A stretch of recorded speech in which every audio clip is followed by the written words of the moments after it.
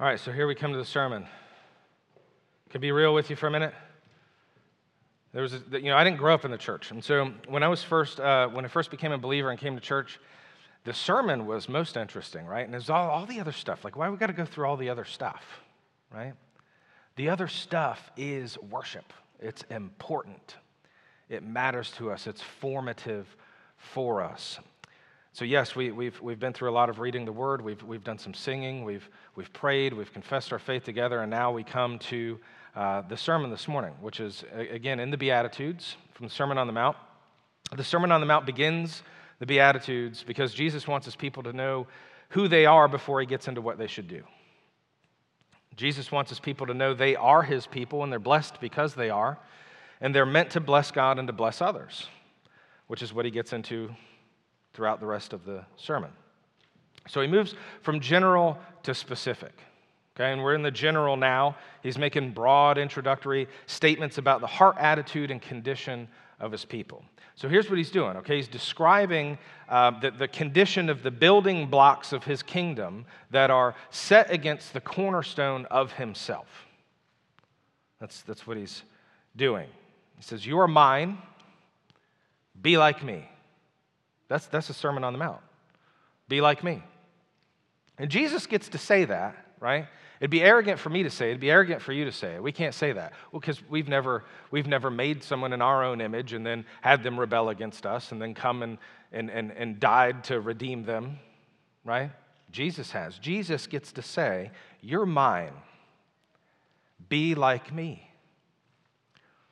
So we're going to continue in the Beatitudes this morning. I'm going to do the same thing I did last week. We're going to read all of them, right? Not just the one verse. We're going to read Matthew chapter 5, verses 1 through 11. So if you got a copy of God's Word with you, you can go ahead and turn there with me now. But join me now. Hear the words of the one true and living God. Seeing the crowds, he went up on the mountain, and when he sat down, his disciples came to him. And he opened his mouth and taught them, saying, "Blessed are the poor in spirit, for theirs is the kingdom of heaven. Blessed are those who mourn, for they shall be comforted. Blessed are the meek, for they shall inherit the earth.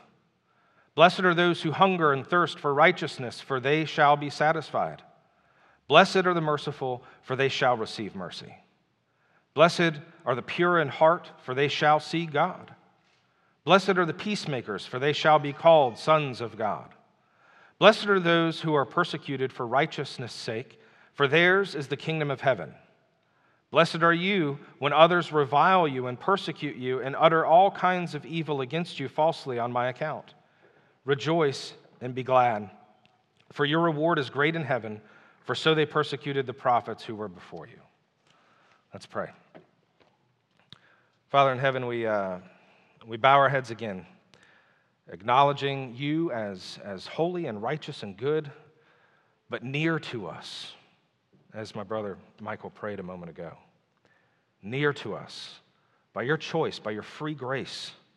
Lord, we thank you for that. We thank you that you have condescended to us by giving us your word, and Lord, allowing us to live in a time and place in the world where we can read it in our own language. God, it's a tremendous blessing to us. So we pray now that by the power of your Spirit, you would help us to understand it. Lord, give me clarity. Let anything I say that is not of you, Lord, be forgotten. And use your word, but bring it to bear on the souls of your people. I ask in Jesus' name. Amen. All right, so we said last week the preacher of the Sermon on the Mount is the Sermon on the Mount. Jesus is these things, and that's why we're to be these things. This is the Christian life. And one of the things we've seen already in the first two Beatitudes is that we are brought low before we're lifted up. Is that true of Jesus? Was he brought low before he was lifted up? Yes. We're to be poor in spirit because he was poor in spirit. We're supposed to mourn over sin because he himself mourned over sin. This is the starting point of the Christian life. And for us, that means conviction of sin. Conviction precedes conversion, always. That's always the case, negative before positive. There's no good news without the bad news first. First, we are gifted with an awareness of our sin that is felt and mourned, and then we can experience the joy of our salvation.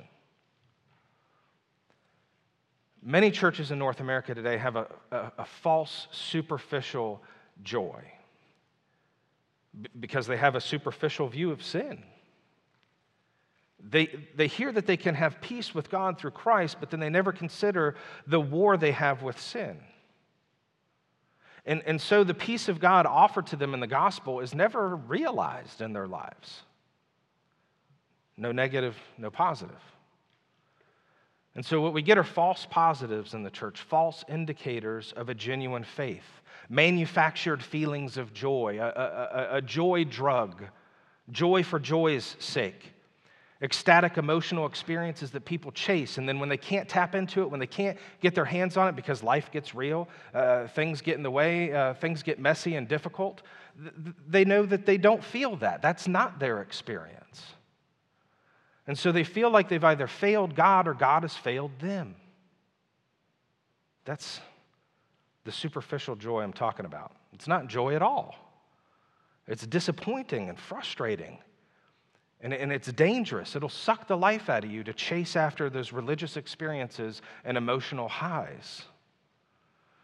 You don't get joy of salvation without conviction of sin. There's no workaround.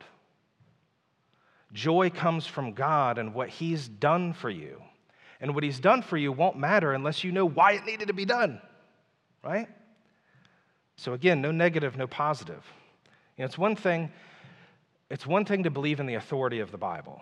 It's another thing to live according to the Bible, right? It's to submit yourself to it, and that's what we're supposed to do as Christians. It's what Jesus is telling us that we should do in this Sermon on the Mount. You don't just recognize it as authoritative, you recognize it as your authority. And it's not hard. Jesus says, my burden is light. My burden is easy. My yoke is light. It's not supposed to be dour and stifling and suffocating. It's actually quite liberating. But we have to look at our sin.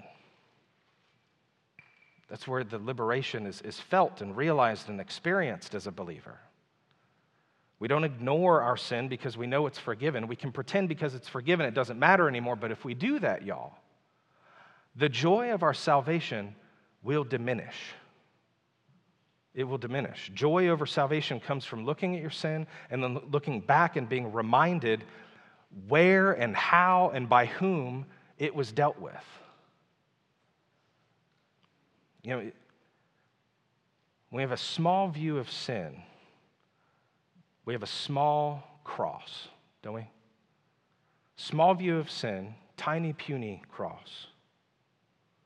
Big view of sin and awe of God's law that we have broken, big cross, right? You know, you probably learned this when you were young. When you're going to cross a road, what do? You look left, you look right, and you look left again. And you know it's safe to cross. As we move through life as believers, we look at Christ, we look at sin, we look at Christ again, and we know it's safe to cross. And we have a chin up. And that chin up is called meekness. Blessed are the meek, for they shall inherit the earth. Here's the main idea of the sermon this morning. Your awareness of your standing before God is what informs your understanding of your standing before men. There's no room for insecurity in the Christian life. We're not men-fearing, but God-fearing people. When we're prone to fearing men, forgetting our standing before God, we're filled with insecurity. We become defensive and selfish. When we understand our standing before God, our dealings with people become less strained, less complicated, more transparent and honest and sincere. Meekness is the quality that affords that perspective. We start with our relationship to God before our relationship to man, and that brings humility and clarity and a confidence. We start with the vertical, we move to the horizontal. And these Beatitudes, as we've said, they build on one another. Okay? Poor in spirit is primary. It's our fundamental posture before God. It's our heart condition. And it leads to mourning, which is the next one he mentions, which is our right perspective of ourselves in the world. We first recognize our spiritual bankruptcy and our need. That's ground zero. That's the starting point. That's the Christian's right understanding of his standing with God. And then, and only then, can we begin to see how the Christian begins to relate properly to his fellow man. Your awareness of your standing before God informs your understanding of your standing before men. Simply put, okay, when you consider your sin and God's forgiveness of your sin, you're not prone to pride, are you? You're not prone to pride, you're prone to humility. And you have a humble strength and confidence. That's called meekness. You see how that works?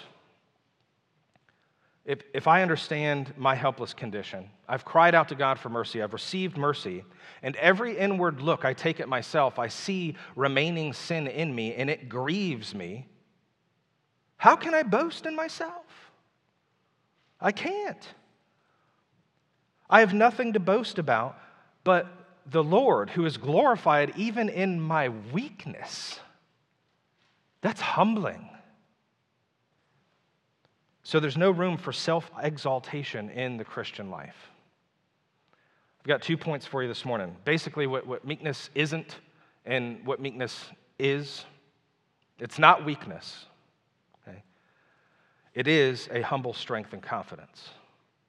So point number one, meekness is not weakness. I used to think it was. When I first became a Christian, as a man, I was like, meekness doesn't sound very manly. I don't get it. I didn't get it. I confused meekness for weakness, but they're not synonymous. As Sinclair Ferguson says, meekness enhances manliness and adorns femininity. Men, listen, meekness is not a feminine quality, okay? It is a Christian quality. It doesn't mean demure, all right? You know, men, we have kind of like a play rough aggressiveness about us that is masculine. And that's actually okay. Do you know that? That's okay. That's how God made you. And the culture will tell you that's not okay, that anything overtly male is toxic, right? It's not. But it is to be tempered with humility, all right? Your natural manliness is supposed to be used in the spirit and not in the flesh, to glorify God and not to glorify yourself. So don't take meekness here to mean passive, men. Don't take it to mean soggy, watered down. It's not compromising. It's not non-confrontational or keep the peace at any price. It's not those things. It's not niceness or sweetness or being unceasingly deferential so that you're easy to get along with. It's not what it is.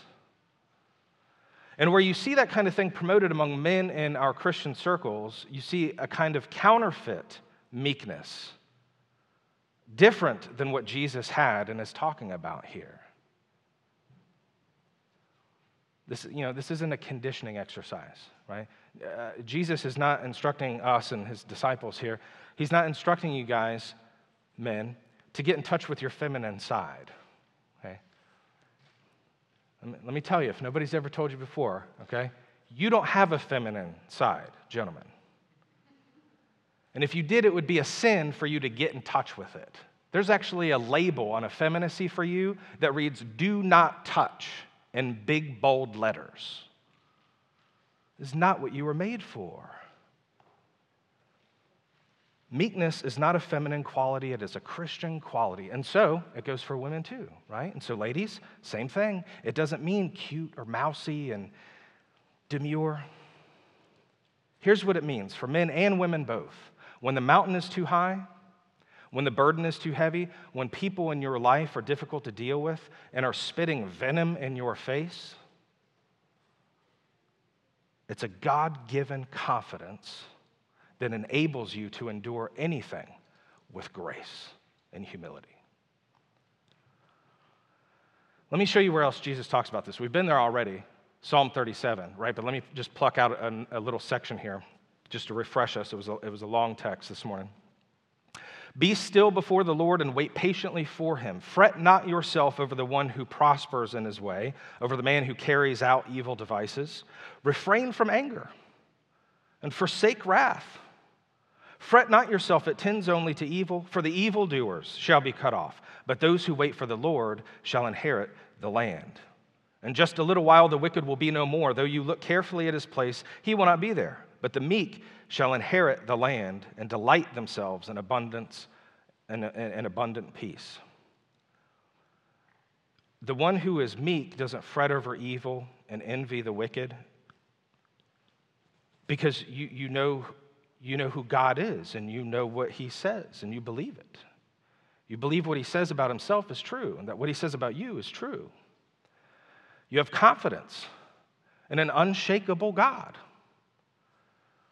The meek, the Christ-like Christian Jesus calls blessed, doesn't worry and fret about all the things going on around him. Your strong confidence in God protects you from all that. I want you to imagine for a minute like a big rock sticking up in the midst of a sea somewhere, off of a seashore. Big, huge rock, okay? And when it storms, the waves just like mount up and just crash against it and split into 1,000 million pieces, droplets everywhere. And no matter how, the stronger the wave gets, the bigger the splash, but the rock doesn't move, does it? The rock takes no offense. Its actions aren't determined by the waves. That's who you are, because that's who Christ is. You're blessed. Whether you're a man or a woman, if you're a Christian, you're able to be meek. And the one who is meek has a humble strength and confidence that's strong enough that when it sees everyone walking this direction, you're walking this direction. Meekness swims upstream. That's what it does. And that's how kingdom work gets done. That's what we're about. We're about our Father's business, because Jesus was. Letting your understanding of your standing before men be informed by your understanding of your standing before Almighty God. So what I'm suggesting to you here, if you haven't picked it up, right, is that there's a security here. You know, this is an antidote to your insecurity and your human relationships. And we all feel that, you know. It's yours, y'all, because Jesus says, you are mine, be like me. Everybody wants this antidote. Where do other people find an antidote for their insecurity? Everybody wants this antidote. Everybody, y'all, remember, is trying to cover their guilt with fig leaves like our first parents in the garden. Where do they go to hide their shame? Where do they go to justify themselves before men? How do they convince everyone that they're good and that they matter? Worldly people are always at war with something other than themselves. You notice that? They're always at war with something other than themselves. I just remember, just as a side note, G.K. Chesterton, I guess there was a editorial that went out in a paper one time saying something, about what is the problem with the world? Like, what, in your opinion, what's wrong with the world? Wanting to solicit some responses from readers and see what people said to gain some perspective. What is it that people think is wrong with the world? G.K. Chesterton famously replied, I am. Signed, G.K. Chesterton. That's right. That's right. But by nature, we don't recognize the inward spiritual battle that's going on. And so we never recognize the enemy within. And so for people who are not trusting in Christ for their salvation, they're always looking for something out there. The evil in the world is always something out there.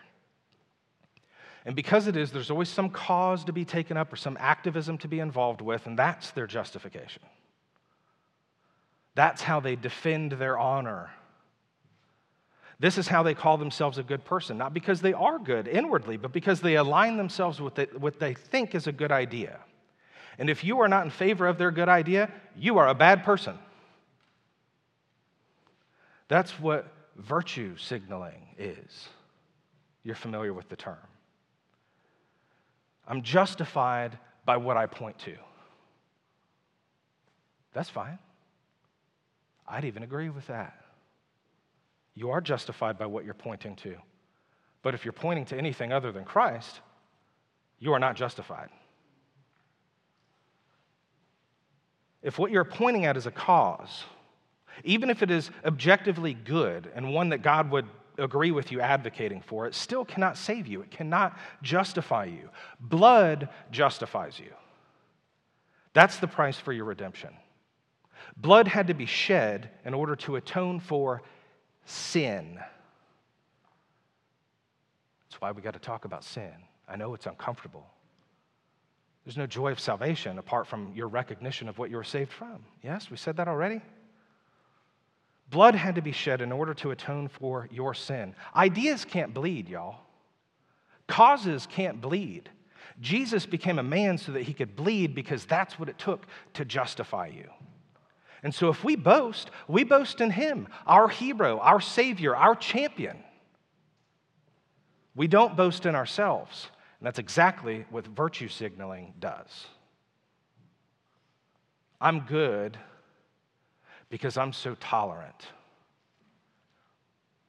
I'm moral because I'm woke. I'm better than you, in fact, because I align myself with these ideas and these causes, and you don't. And you're an awful human being because you don't. That's madness. It's fig leaves, y'all. It's fig leaves. It's an attempt to cover their shame. They have a guilt problem over sin that hasn't been dealt with, and yours has, so chin up. Chin up. You're not fretful about all that noise, and you're certainly not envious. You know who you are because you know whose you are. You have no need to be boastful or defensive. Actually, you can say, you know what? You're right. I am a bad person, and I'm no better than you. The only difference between you and me is that I've been forgiven and reconciled to God through the blood of Christ. And you can be too. Humility. You can let stuff run off you. You can answer anyone with a straight face that is peaceful, right? And not all twisted up and angry. The twisted up and angry ones, the loud and boisterous ones, elbowing their way in all the time, they do not inherit the earth. The meek do. If the meek inherit the earth, who are the meek? Jesus tells us in Psalm 37, that's why we read that this morning, it comes up again and again. Those who trust in the Lord, who delight themselves in him, who commit their way unto him, who rest in him.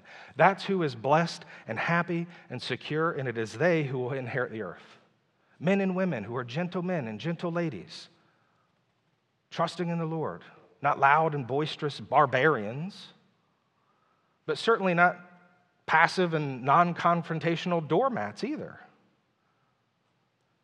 Christians, y'all, as we think about, raise your hand if you like confrontation. Seeing none? You know, sometimes people say, well, I just don't really like confrontation. Y'all, nobody does, right? Like, nobody says, sign me up for that. As opposed to who, you know?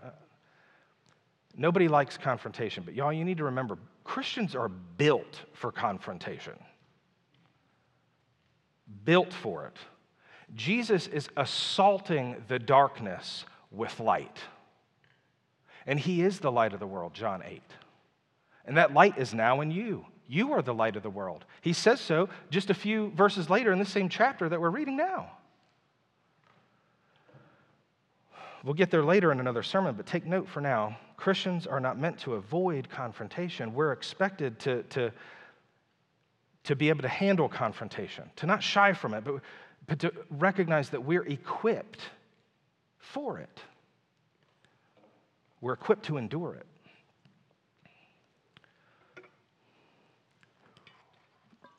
One thing I do want to touch on just really briefly and then circle back to later in the series, I just want to point this out. I realize that evangelicals in the Western world, there's sort of this predominant view that, everything's just falling apart. The world's going to hell in a handbasket, right? Jesus is going to come and snatch the righteous up off the earth and just napalm the world. He's going to leave the wicked on it, and they're just going to go down with the ship, But I just want to lovingly challenge you here, okay? If that has been your upbringing, if that's been your background, the tradition that you come from, just respectfully ask, why do you believe that?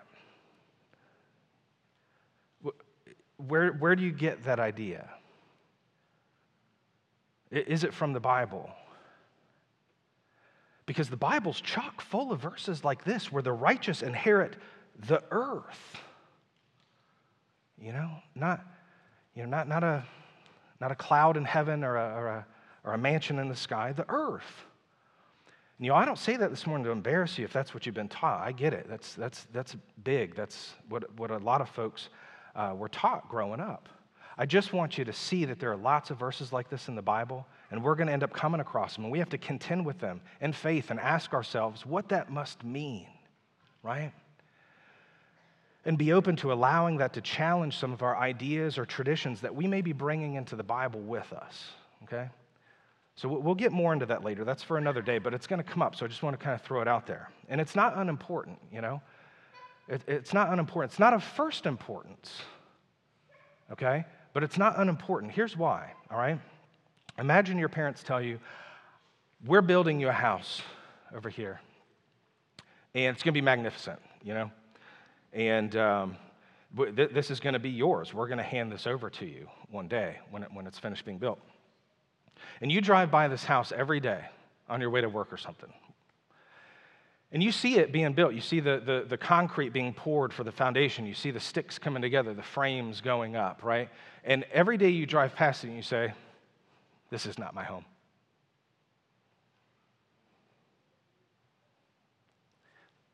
That's what many of us somehow think about the earth.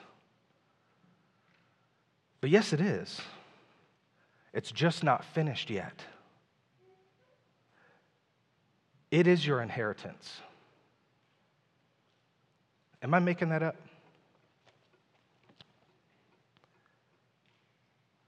Am I making that up?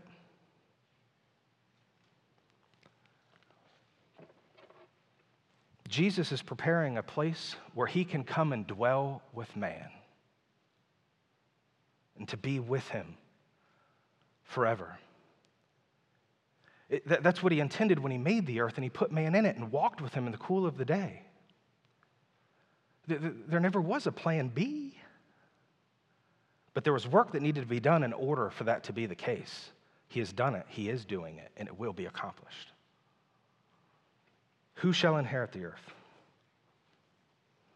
The meek. The meek are blessed. So again, meek is not weak. Jesus is not weak. Okay, he wasn't weak when he lived on the earth, and neither should we be. Being meek means being able to keep your chin up and being able to take one on the chin. It feels like that sometimes, doesn't it? Huh? It feels like that sometimes, doesn't it? Did Jesus ever take a punch? Do you know how to take a punch? Did he ever take a few on the chin in his earthly life and ministry? Sure he did. And he knew it couldn't break him. That's how he was able to be patient with sinners and to boldly proclaim the coming of his kingdom. He didn't apologize for it. He didn't back down. Jesus knew who he was. And so he wasn't afraid. He was able to have that gentle strength. One where he wasn't interested in defending his own honor, right? As we're prone to do. He wasn't interested in defending his own honor, but his Father's. Meekness is not weakness. Now, point number 2. Meekness is a humble strength. I've jumped the gun already, talking a lot about what meekness isn't, and so I've said a lot about what meekness is, but let me go ahead and define it, give you sort of a definition, okay? It's a security and a confidence grounded in a God-given self-awareness that manifests itself and our gentle conduct toward others. That was a mouthful, so I'm going to repeat it for the two of you taking notes. It's a security and confidence grounded in a God-given self-awareness that manifests itself in our gentle conduct toward others. It's an attitude toward yourself that affects your attitude toward others. You take a good look at yourself and you find there's nothing to be proud about. There's a gratitude there instead when you take that look at yourself. A gratitude that comes from a place of great humility, and it results in a confidence because you know that what you're holding, grace, mercy, peace with God, is not a matter of gaining and losing. It has been given to you and it cannot be taken away. And there's security in that. So when people think ill of you or insult you, right, instead of being easily offended, you realize that if they knew you better, they'd think even less of you. And that's all right with you. Maybe takes the sting a little bit out of what people might have to say about you because you're not so self-absorbed, do you see? You're not so self-interested, you're not so self-focused, you're not demanding that people approve of you and who you are and what you believe. You're not claiming rights and privileges to yourself. You're not working hard to persuade people that you are someone worth admiring. That's not what you're about. So it doesn't make a difference. You realize Jesus did that, right? And he was God, is God. Jesus did that, though. What did you find him doing and saying in his earthly ministry? Always giving glory to the Father. You think about it. How many times do you remember him saying things like, what I am doing, I'm not doing for my own glory, but for the glory of my Father? These words that I speak to you, I do not speak of myself, but of the Father. It's the Father that dwells in me that does the works that you see me doing, the miracles that he was performing. Always giving glory to the Father. Meekness is a humble strength and confidence every Christian possesses that causes him or her to boast in Christ and not in himself or herself. The one who is meek is not self-interested, but Christ-interested. And because he is, he's interested in becoming like Christ. And what was Christ like? Well, meek, for one, right? So even though he was scorned, even though he was hated, he was still resolute in his task. He knew who he was. And people didn't need to believe it or approve of it in order for it to be true. He was immovable. He didn't get offended and get all defensive. He was patient. He was kind. He didn't envy or boast. He didn't insist on his own way. He wasn't irritable or resentful, because 1 Corinthians 13 tells us love is not any of those things. And 1 John chapter 4 tells us God is love.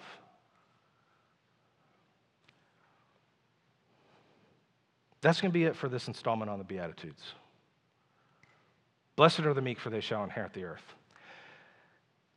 You think maybe they shall inherit the earth because God intends the lifestyle of his people to reflect his kingdom to the rest of the world? Not just meekness, but all of these things. You think that might make a difference? You think he intends for there to be a multiplying effect that happens that starts to cover the whole earth?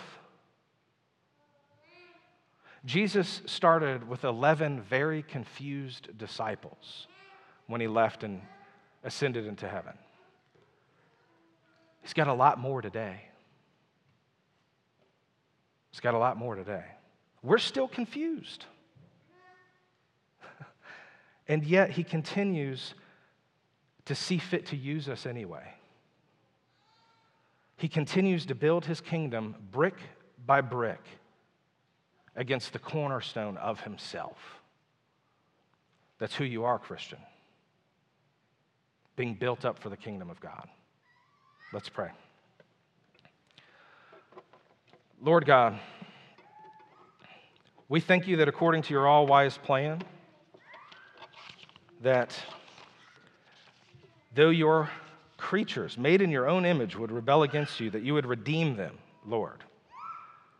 That you would use us throughout human history to bring glory to yourself and to build your kingdom. And God, we pray that week in and week out, as we continue to look at your word and as we continue to look at the teachings of Jesus and the Sermon on the Mount, Lord, that we would want to be like Jesus. That would be enough for us. Would you just help us this week to want to be like Jesus? Intellectually, we say we do. We know it's a good thing to ask, but God, give us our heart's desires and make our heart's desire to be more like you. We ask this in Jesus' name. Amen.